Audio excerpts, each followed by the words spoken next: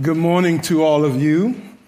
As Brother Masi have said, we want to continue in the book of Malachi. I want to begin first with just an introduction to this portion of Scripture we'll be dealing with.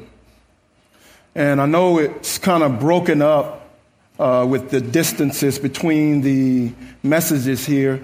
And I just want to talk a little bit about what has happened. And so in Malachi's day, the people of Israel had become cold. Instead of being a faithful people to God, they became a depressed people who had begun to doubt God's love and dishonor his name. It was their duty to continue obeying the word of God, but oftentimes after being blessed by God, they fell into sin. They should have preserved trusting in God until he gave them further instructions. Nonetheless, their faith was growing weak. Somebody today may be feeling that way, feeling like your faith is growing weak. This is the mood of the Israelites at this time. So the question is I have for you, have you ever found it hard to trust God? Did it seem like he was taking a long time to address your concerns? Or do you sometimes feel like he's forgotten all about you? Well, you're not alone. As I said, this is the way that the Israelites felt as well. It was getting more and more difficult for them to rightly worship and honor God.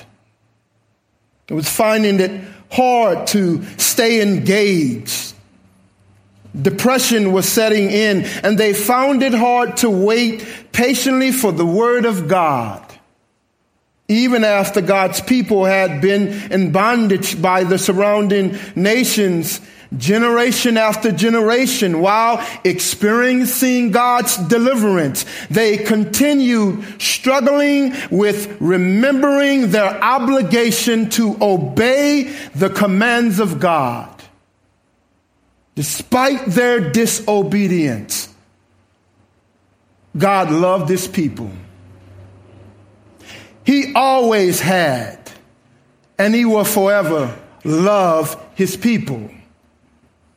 And so we are able to see this picture here in the first couple of verses 1 through 5. We saw this idea of love and how God loves his people despite their disobedience. Though God cared for his people and loved them, they continued to struggle with depression, and depression led to discouragement, and discouragement led to despair. You might as well say the people of God had landed into a place of hopelessness. And so they started seeing worship as a burden. Do we have to go? We go every Sunday. We always worship. Do we have to go again? That's how it would sound today. If we found ourselves in a depressed state, we can feel the activities that brings honor and glory to God to become weighty and heavy on us. And so, instead of this thing of worship being a blessing, instead it became a burden. It led them to questioning God's love and dishonoring his name. This is where we will pick up. And so if you would, turn with me to Malachi chapter 1, and we're going to pick up at verse 6, and we're going to read through to verse 14. Malachi chapter 1,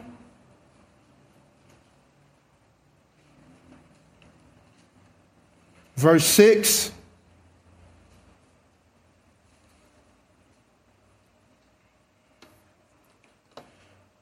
Before we go and dig into the Word of God, let us begin with a word of prayer and ask God's blessing. Our Father and our God, we've come to a place where we want to continue in our worshiping of you and honoring you and making your name to be grand and great, because you are a good and great God. And Lord, we just pray that you would be honored. Be honored, Lord God, as your word is preached and proclaimed. Let us not focus on anything that is apart from your word, but help us to engage with your word. Help us to listen to see what you are saying to us. And Lord, help the unbelieving one, that you might draw them to yourself. Lord, I pray that you would increase as I decrease. May your word go forth powerfully in Jesus' name. Amen. Malachi chapter 1, beginning at verse 6. Hear now the word of God.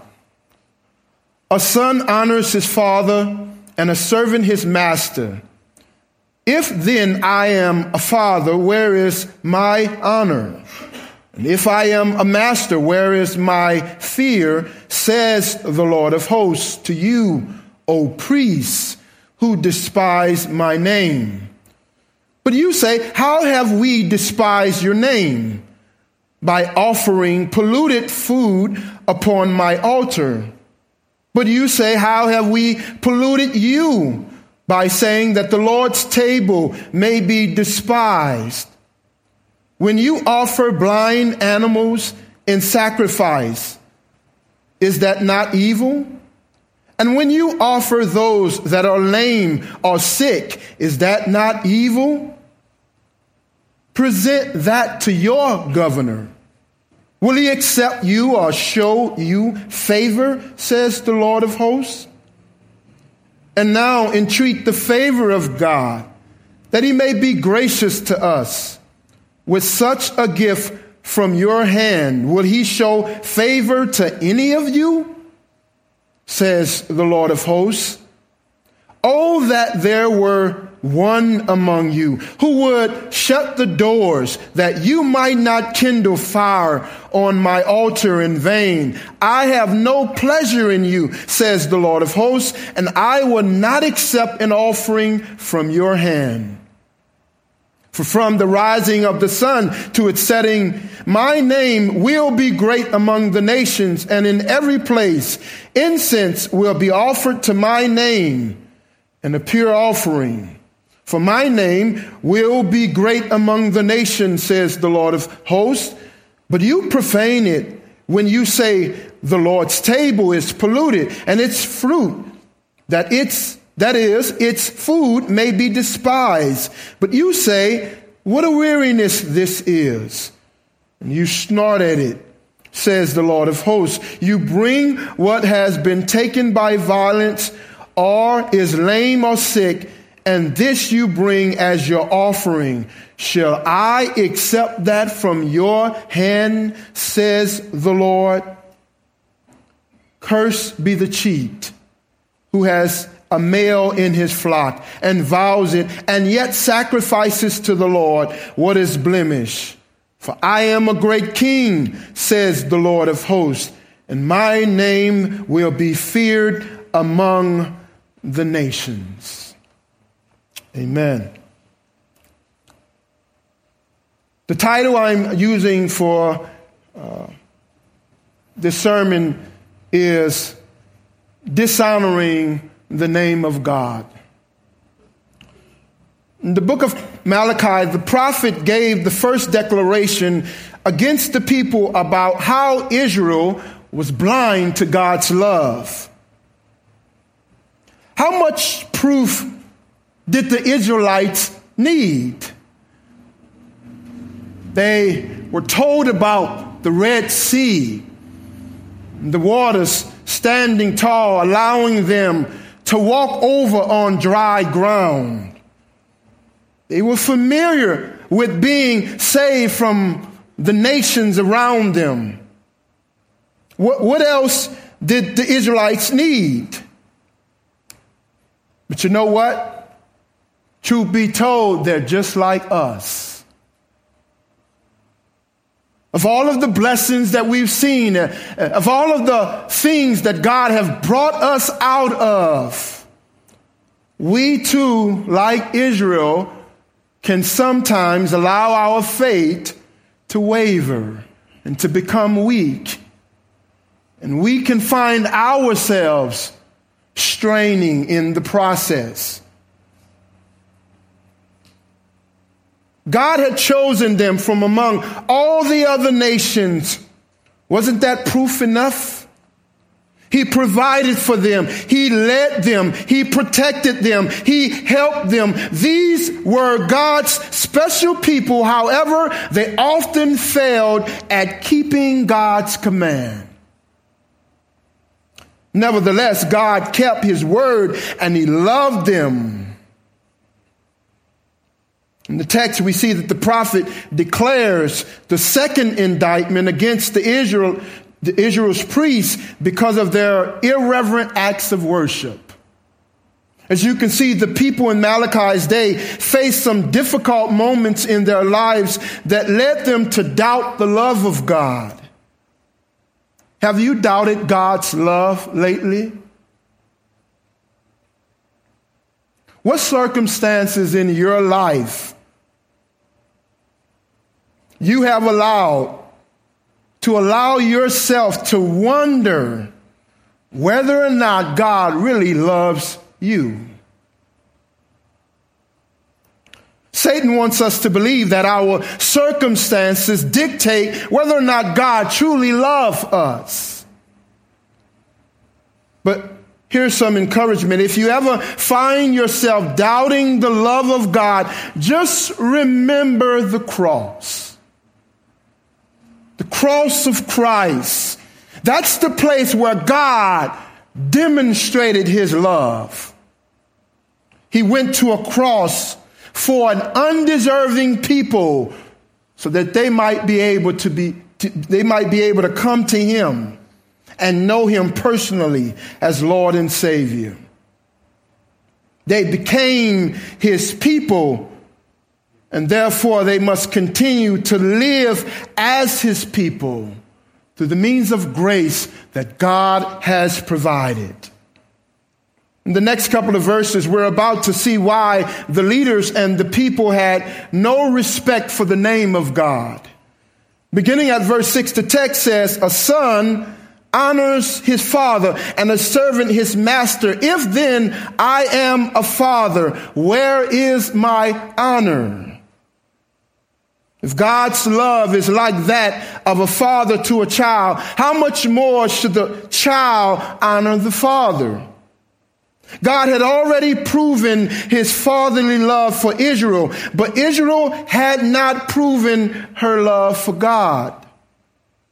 Instead, Israel became cold and neglectful and disinterested in God and the things of God. The question that seems to rise out of the pages is why? Why would Israel honor God in the first place? Why should Israel honor God? What is honor? The word honor means to behave with dignity. It means to glorify, to make much of. It means to reward with great respect. These are the proper responses Israel should have shown in respect to God. He deserves honor as a son honors his father and a servant his master. This paragraph builds upon a foundation of what's to be expected of what a father deserves. In other words, as a son honors his father, God expects honor out of a loving relationship filled with gratitude and genuine affection. In other words, the love must be real. It must be built upon a real and genuine foundation. Sons ought to have a genuine love for their fathers, and they ought to aspire to do things that honors them. Even when fathers don't deserve to be respected or loved by their sons, they still deserve honor. We see this principle in Exodus 20, verse 12, when Moses commands the people, honor your father and your mother, that your days may be long in the land that the Lord your God is giving you. In other words, honor your father or your mother lest you die. In other words, honor was serious business. Honor was something that could not be handled lightly. The Lord was serious about how children ought to obey their parents. If earthly sons ought to give honor to their earthly father, who may not be worthy of that honor, how much more should the people of God honor him? The greatest father who ever lived, whoever was, whoever is. Lamentations 3:22 and 23 reminds us of this fact. There in the text it says, the steadfast love of the Lord never ceases. His mercy never comes to an end. They are new every morning. Great is your faithfulness. We're reminded of God's faithfulness when we sing that wonderful hymn, great is thy faithfulness, O God, my Father. There is no shadow of turning with thee. Thou changest not. Thy compassions, they fail not. As thou hast been, thou forever wilt be. Great is thy faithfulness. Great is thy faithfulness. Morning by morning, new mercy I see. All I have needed, thy hand hath provided. Great is thy faithfulness, Lord, unto thee. The Lord of God, the love of God is obvious, and this should lead all men to have a genuine respect for God. Unfortunately, the priests responded to God's love with a negative response, a disrespectful response, which in turn, God asked the question, where is my honor? Where is my honor? Where is the respect that I deserve? And if I am a master, where is my fear? Where is my reverence? Honoring God has to do with giving him the reverence and the respect he deserves. God is worthy of honor. We are obligated to honor God in every way.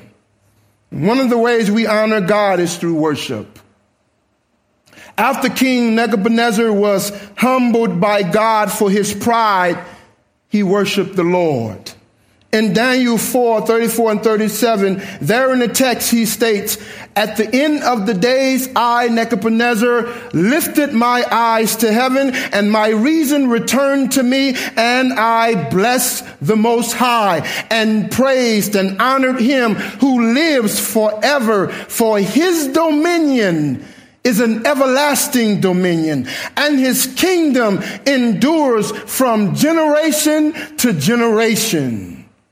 And then in verse 37 he says, now I, Nebuchadnezzar praised and extol and honor the King of heaven, for all his works are right and his ways are just, and those who walk in pride, he is able to humble them.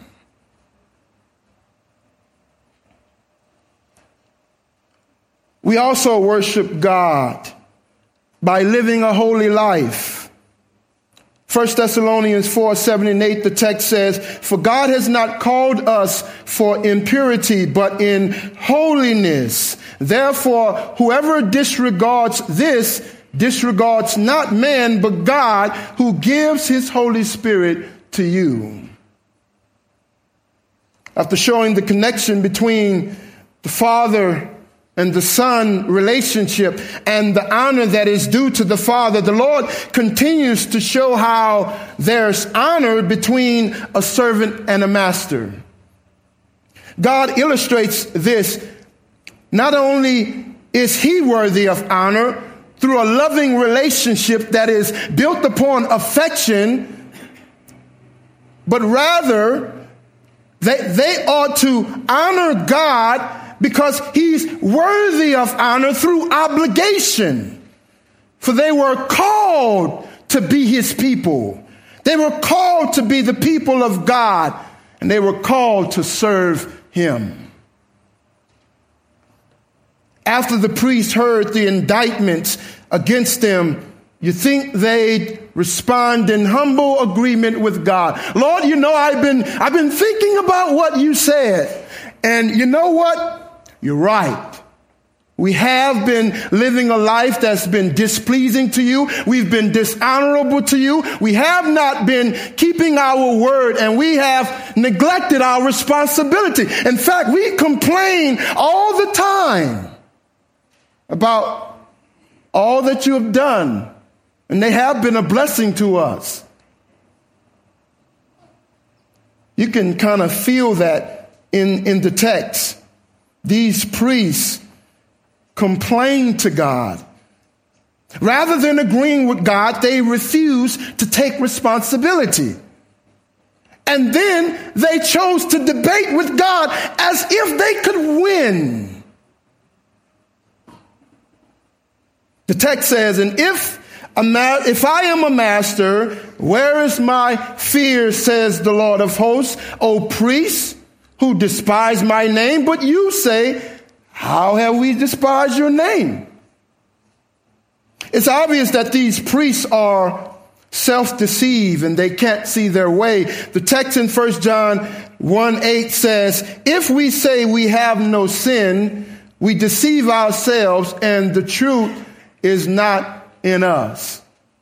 We see this with the priests.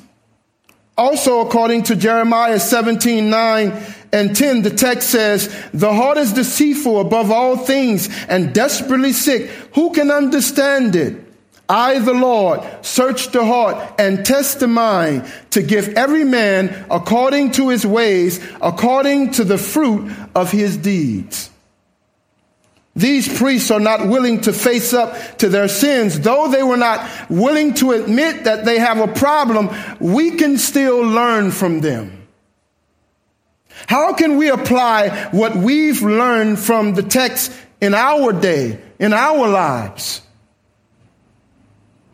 We're the children of God, and we're the servants of God, as it were, in past generations, and we must learn to confess our sin immediately and live holy lives before God and honor his name. Is it possible that the Lord may be asking us in this generation the same question addressed in Luke 6, verse 46, where the Lord says, "Why do you call me Lord, Lord, and not do what I tell you?" Something we should all consider as we attempt to honor God in all that we do to bring glory to his name. We're to check why we do what we do. What's the reason behind our actions? What's the foundation we're building upon? Now that we know that the priests dishonored and despised the name of God by failing to honor and give reverence to the Lord of hosts, according to verse 6, verses 7 and 8 gives us the reason why they were bringing disgrace to God's name. During the time of worship, Israel's priests were careless with their offerings, and they despised the Lord's name by offering up polluted and unacceptable sacrifices. According to the Westminster Larger Catechism, one of the forbidden sins in the second commandment is corrupting the worship of God. In verse 7, we see the priests were offering God polluted food. Something that was polluted meant that it was defiled. It was either unclean by ritual or by moral. To get a better picture of this, let's read our text again. The Lord states to his priests, "Where is my fear, says the Lord of hosts, to you, O priests, who despise my name? But you say, how have we despised your name? By offering polluted food upon my altar. But you say, how have we polluted you? By offering that the Lord's table may be despised. When you offer blind animals in sacrifice, is that not evil? Yes. And when you offer those that are lame or sick, is that not evil? Yes. Present that to your governor. Will he accept you? No. Or show you favor? No. These are the rhetorical questions. The answer is already built in, right? The priests brought in the food that was defiled and unclean as an offering to God. In contrast to what they offered, it was their responsibility to bring in the best offering they could find. Instead, they gave God the poorest and most defective animals as an offering to be sacrificed. You can consider it as being the leftovers whom nobody wanted. This was the type of offerings the priests would bring before God to give an offering to him.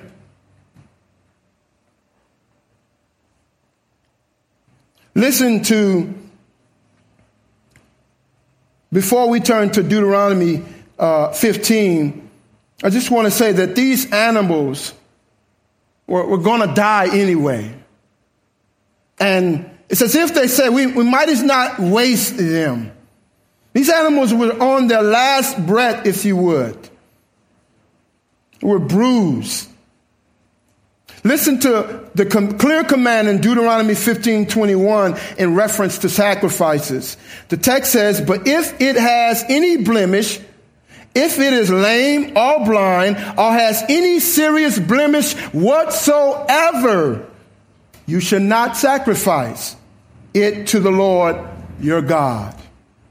This is a clear-cut command. But you see, the priests were offering up to God something totally different. This is why Israel's worship became polluted and unacceptable. They offered God that which was unlawful. We know this to be true because of what's stated in verse 8. In verse 8, the Lord makes it plain by illustrating to them why. There he says to the priests, when you have offered blind animals in sacrifice, is that not evil? He's painting a picture for them. And you can see nodding their heads. They should be nodding their heads. And when you offer those that are lame and sick, is that not evil? Then the Lord breaks it down by saying, present that to your governor. Will he accept you? You know he won't.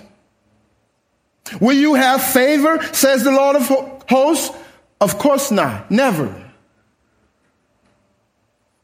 Now, no one in their right mind would give diseased animals to a political figure to pay for something that represented themselves. But people do that today. They offer to God or to his work things they never give to those who are authority figures. Yet the priest decided to try this with the sovereign ruler of all, who knows all things, and they presented it as if they could get by. And so here, the priest decided to try to get over on God. The people tried to make all kinds of excuses as to why they can't worship the Lord of hosts. And sometimes these excuses are petty. People try to excuse themselves of their obligations to worship in whatever way they can. But isn't it strange that these same individuals would not use these excuses for their earthly superiors? They would never use it for their employer, for work. That there's a certain respect, there's a certain honor, you see. So we see that even going on today. People will put in place for worship the things that they desire rather than what they ought to be offering to God. Sometimes that praise may be in a football game for your favorite team. Misworship the one who created you, the all-loving God. You exchange that for adoration unto man. And these are the places where we as believers have to be careful that we are not giving what belongs to God to man and to the world. And that's worship, that's reverence, that's honor, that's adoration. We are to glorify our God. We are to see him as precious. And the question becomes, when you were on your way coming today, did it feel like you were about to go to a gold mine, a diamond mine, where you're going to find these precious metals and these precious jewels, and you can't wait to get here because there you will find the treasure that you've been looking for all the while? Or is it a burden? We got to come again. What time are we getting out? How long are we going to be here? You went over a little bit.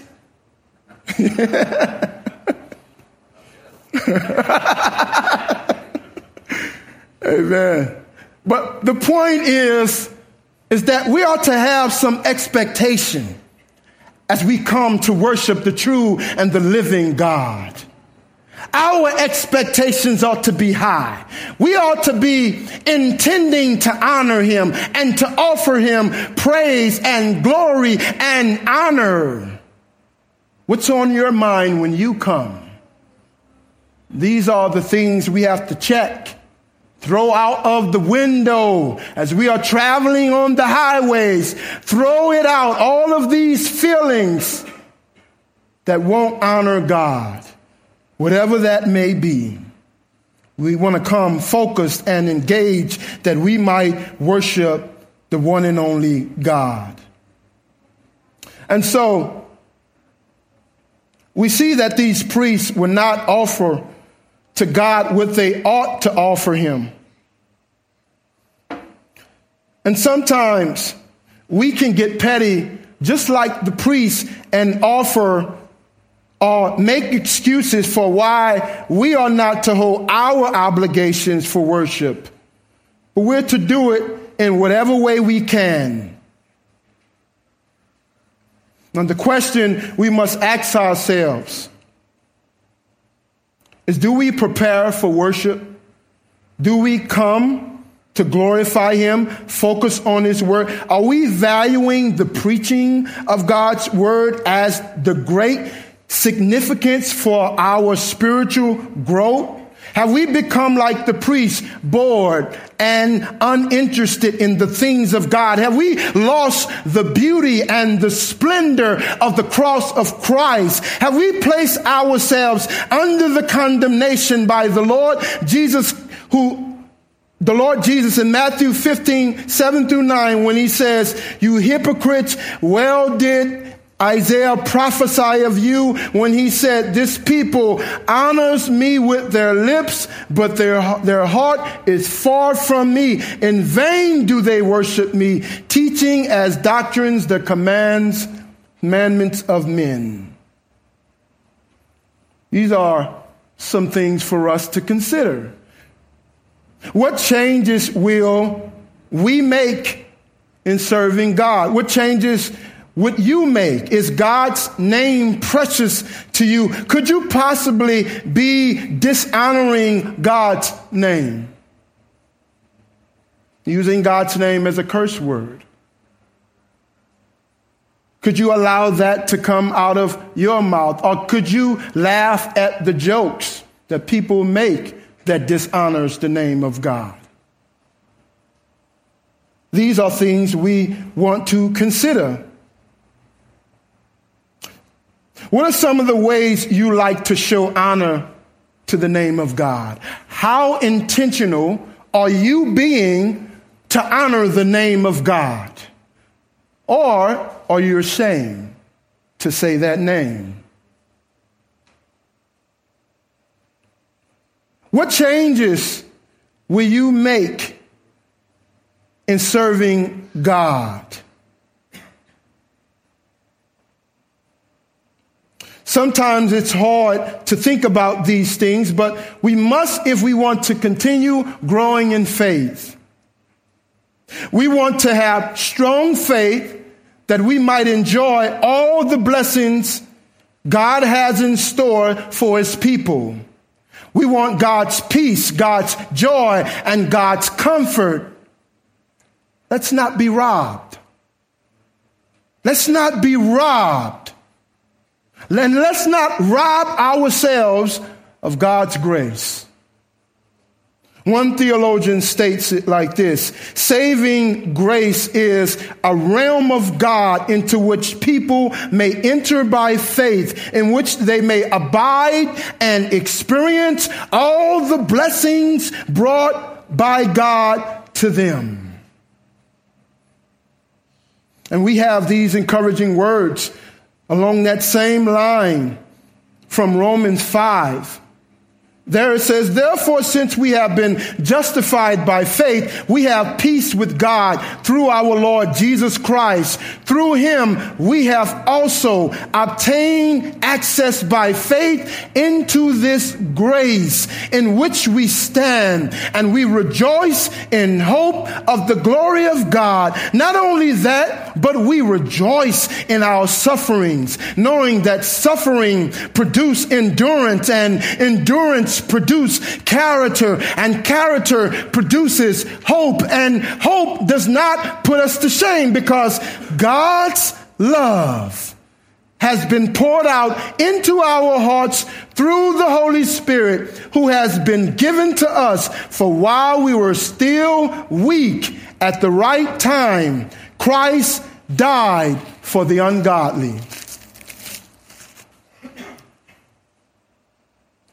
Because of the sinful actions of the priests, Malachi pleaded with them and the people to seek the grace of God with all of their hearts.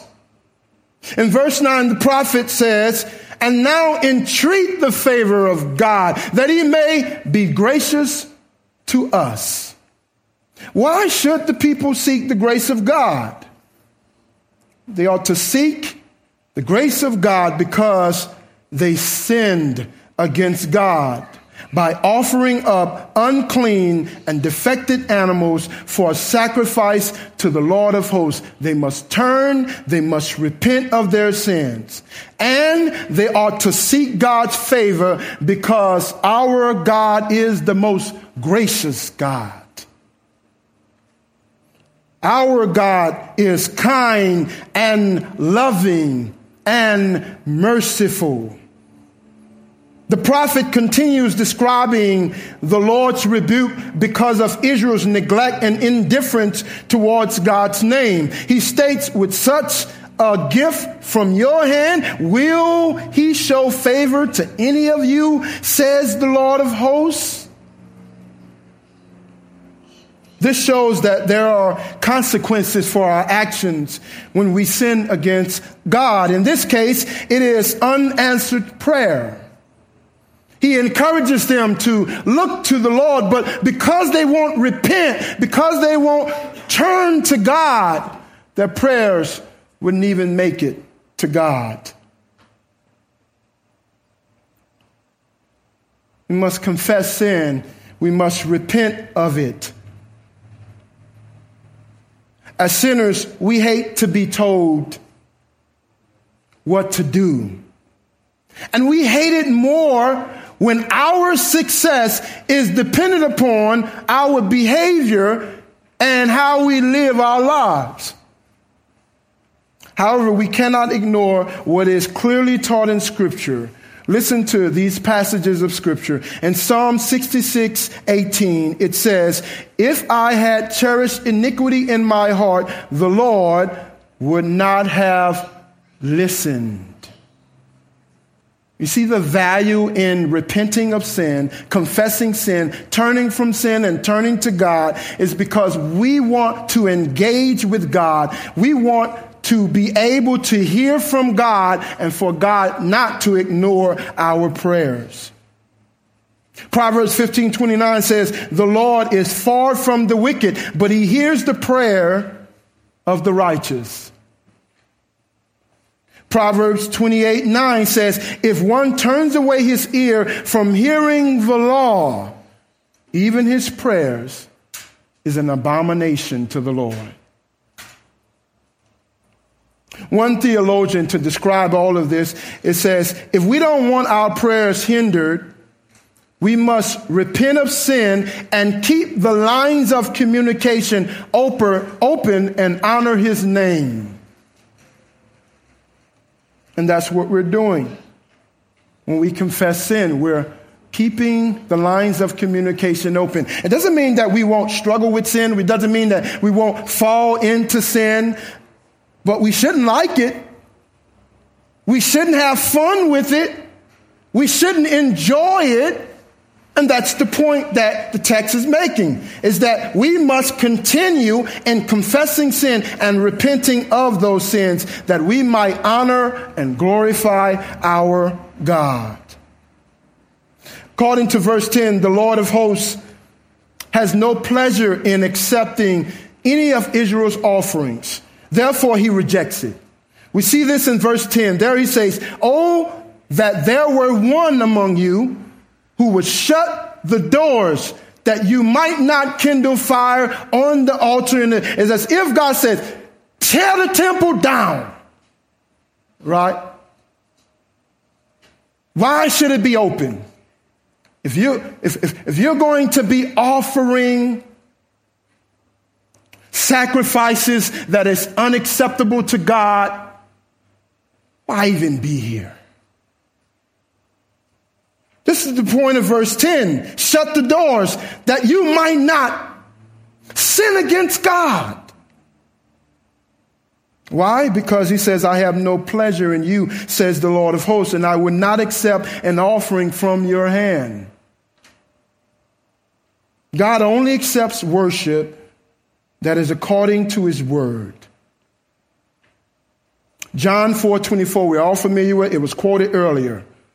God is spirit, and those who worship him must worship in spirit and in truth.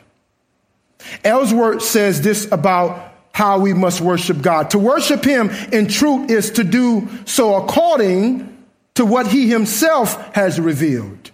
It is to worship according to the truth of his word. We are not to include anything in worship that is not clearly sanctioned or warranted by the word of God, no matter how it attracts crowds and pleases people. The money changers whom Jesus drove from the temple undoubtedly have argued that their innovation was popular. But it did not please him because it did not correspond to God's revealed truth. Worship from the heart and according to the book, the Bible. That is the kind of worship that pleases God. We're not left to define worship for ourselves. The Lord Jesus has defined it for us, unquote. In other words, we have our marching orders, and it comes from the book. And we must worship him in that way. We must worship God on his terms. The Lord of hosts assures Israel that his name will be great among the nations. From the rising of the sun to its setting, God have declared that his name will remain great in the nations, amongst the nations. That's the point in verse 11. For from the rising of the sun to the setting, my name will be great among the nations, and in every place incense will be offered to my name, and pure offering for my name will be great among the nation, says the Lord of hosts. You can hear that these prophetic utterances of Malachi, the Lord intended to come to save his people, and he's come to save his people through a message which is the gospel of Jesus Christ. Christ came to bring salvation, and he did so by way of a cross. He came so that all of the obstacles that prevent sinners from coming to him to be saved, they can be done away with and dealt with once and for all. There would be no more need of works, for the work was already done when Christ came, lived a perfect and holy and righteous life before God. And then he will go to a cross to die for sin once and for all. And he would get up from a grave, signing his name. All power have been given unto me, on earth and in heaven. All power over death and the grave. And he says, whoever has faith in me, come on. We are pilgrims here. We must live our lives as pilgrims and remember that we are children of the King by way of a cross. It's through the gospel that the Lord made his name great. Continuing on in verse 12, the text says, but you profane it when you say that the Lord's table is polluted and its fruit, that is the food, may be despised. But you say, what a weariness this is. And you snort at it, says the Lord of hosts. You bring what has been taken by violence or is lame or sick, and this you bring as your offering. Shall I accept that from your hand, says the Lord of hosts? It's kind of like a reminder to us of how we ought to be preparing ourselves before Sunday. Are we preparing ourselves in the sense that we are reading God's word, we're in prayer, we're expecting, we're wanting to hear from God? Are there any preparations before we come and worship here together? These are the questions that we want to answer. I'm not saying that certain things will happen in life that will prevent you from being able to do these things, but the question is do we prepare? Are we intentional? Do we even want to? This is something to consider. The Lord would not accept offerings that are unsuitable for worship because it profanes his name. The word profane comes from the Hebrew word which means to stab and to wound. And so God is saying that when we're not coming right to be able to worship him, it's as if we are wounding and stabbing the name of God. His name becomes irreverent to us. It doesn't have any meaning. It becomes dishonorable. It doesn't mean anything. Do like you always do. What makes it different from what you do every day and how you worship the Lord. You see, it all ought to be for the glory of God. That's the point. That's the goal. Christ. All for the glory of God. That means work. That means when I play with my children. It means that when I speak with my wife or whatever it is, we have to ask ourselves, am I glorifying God? Am I honoring the name? Or am I bringing shame to the name? Because there are some who doesn't represent the name. And sometimes we've done that. And so these are things we need to ponder. We need to make sure that we love in the way God called us to love. Love our neighbors. Love those who despitefully use you for his name's sake. Love our enemies. It's a high calling. And that's why we need God's help. Finishing up, with the wrong attitudes, they complained about having worship. They were disrespectful, disgruntled, and dissatisfied because of their obligations. It's something we must ask ourselves. Is this really hard for me? Am I dissatisfied? Am I disgruntled? Have I been disrespectful? Lastly, the Lord closes with this to these priests. This will continue in the next chapter. But he closed with this to the priests. Curse be the cheat who has a male in his flock and vows it, and yet sacrifices to the Lord what is blemished. For I am a great king, says the Lord of hosts. My name will be feared among the nations. If he says Yahweh is king, his name will be remembered. His name will be known. His name will be feared among the nations. And we must never forget the name in which we come removes fear. When we have God on our side, who is there for us to fear? Nothing can separate us from the love of God. When we have trials, we must remember the name. Yahweh is King, Jehovah Jireh. He will provide. He will make a way. Whatever is on your heart, remember whose you are. You are God's child. And he loves you.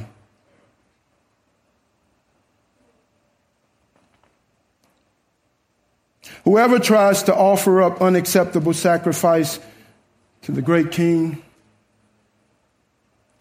will be cursed. That's the condemnation that follows. So it's a reminder to us that if we're not in Christ, that condemnation shall fall on us. Christ is your only hope. Place faith in the Lord Jesus Christ. Tomorrow is not promised. Hope in Christ. Trust in him and be saved. Not on your own works, but solely on the basis of what he has done. That's the beauty of the Evangelion, the gospel. It's good news. You didn't earn it. He says, show up and receive it. Receive it by faith. Place faith in Christ. Let us pray. Our Father and our God, we give you thanks for your word. May your word as it is be efficacious, penetrating our hearts and our minds, being effective in our lives, that we might be a changed people for your glory. In Jesus' name, amen.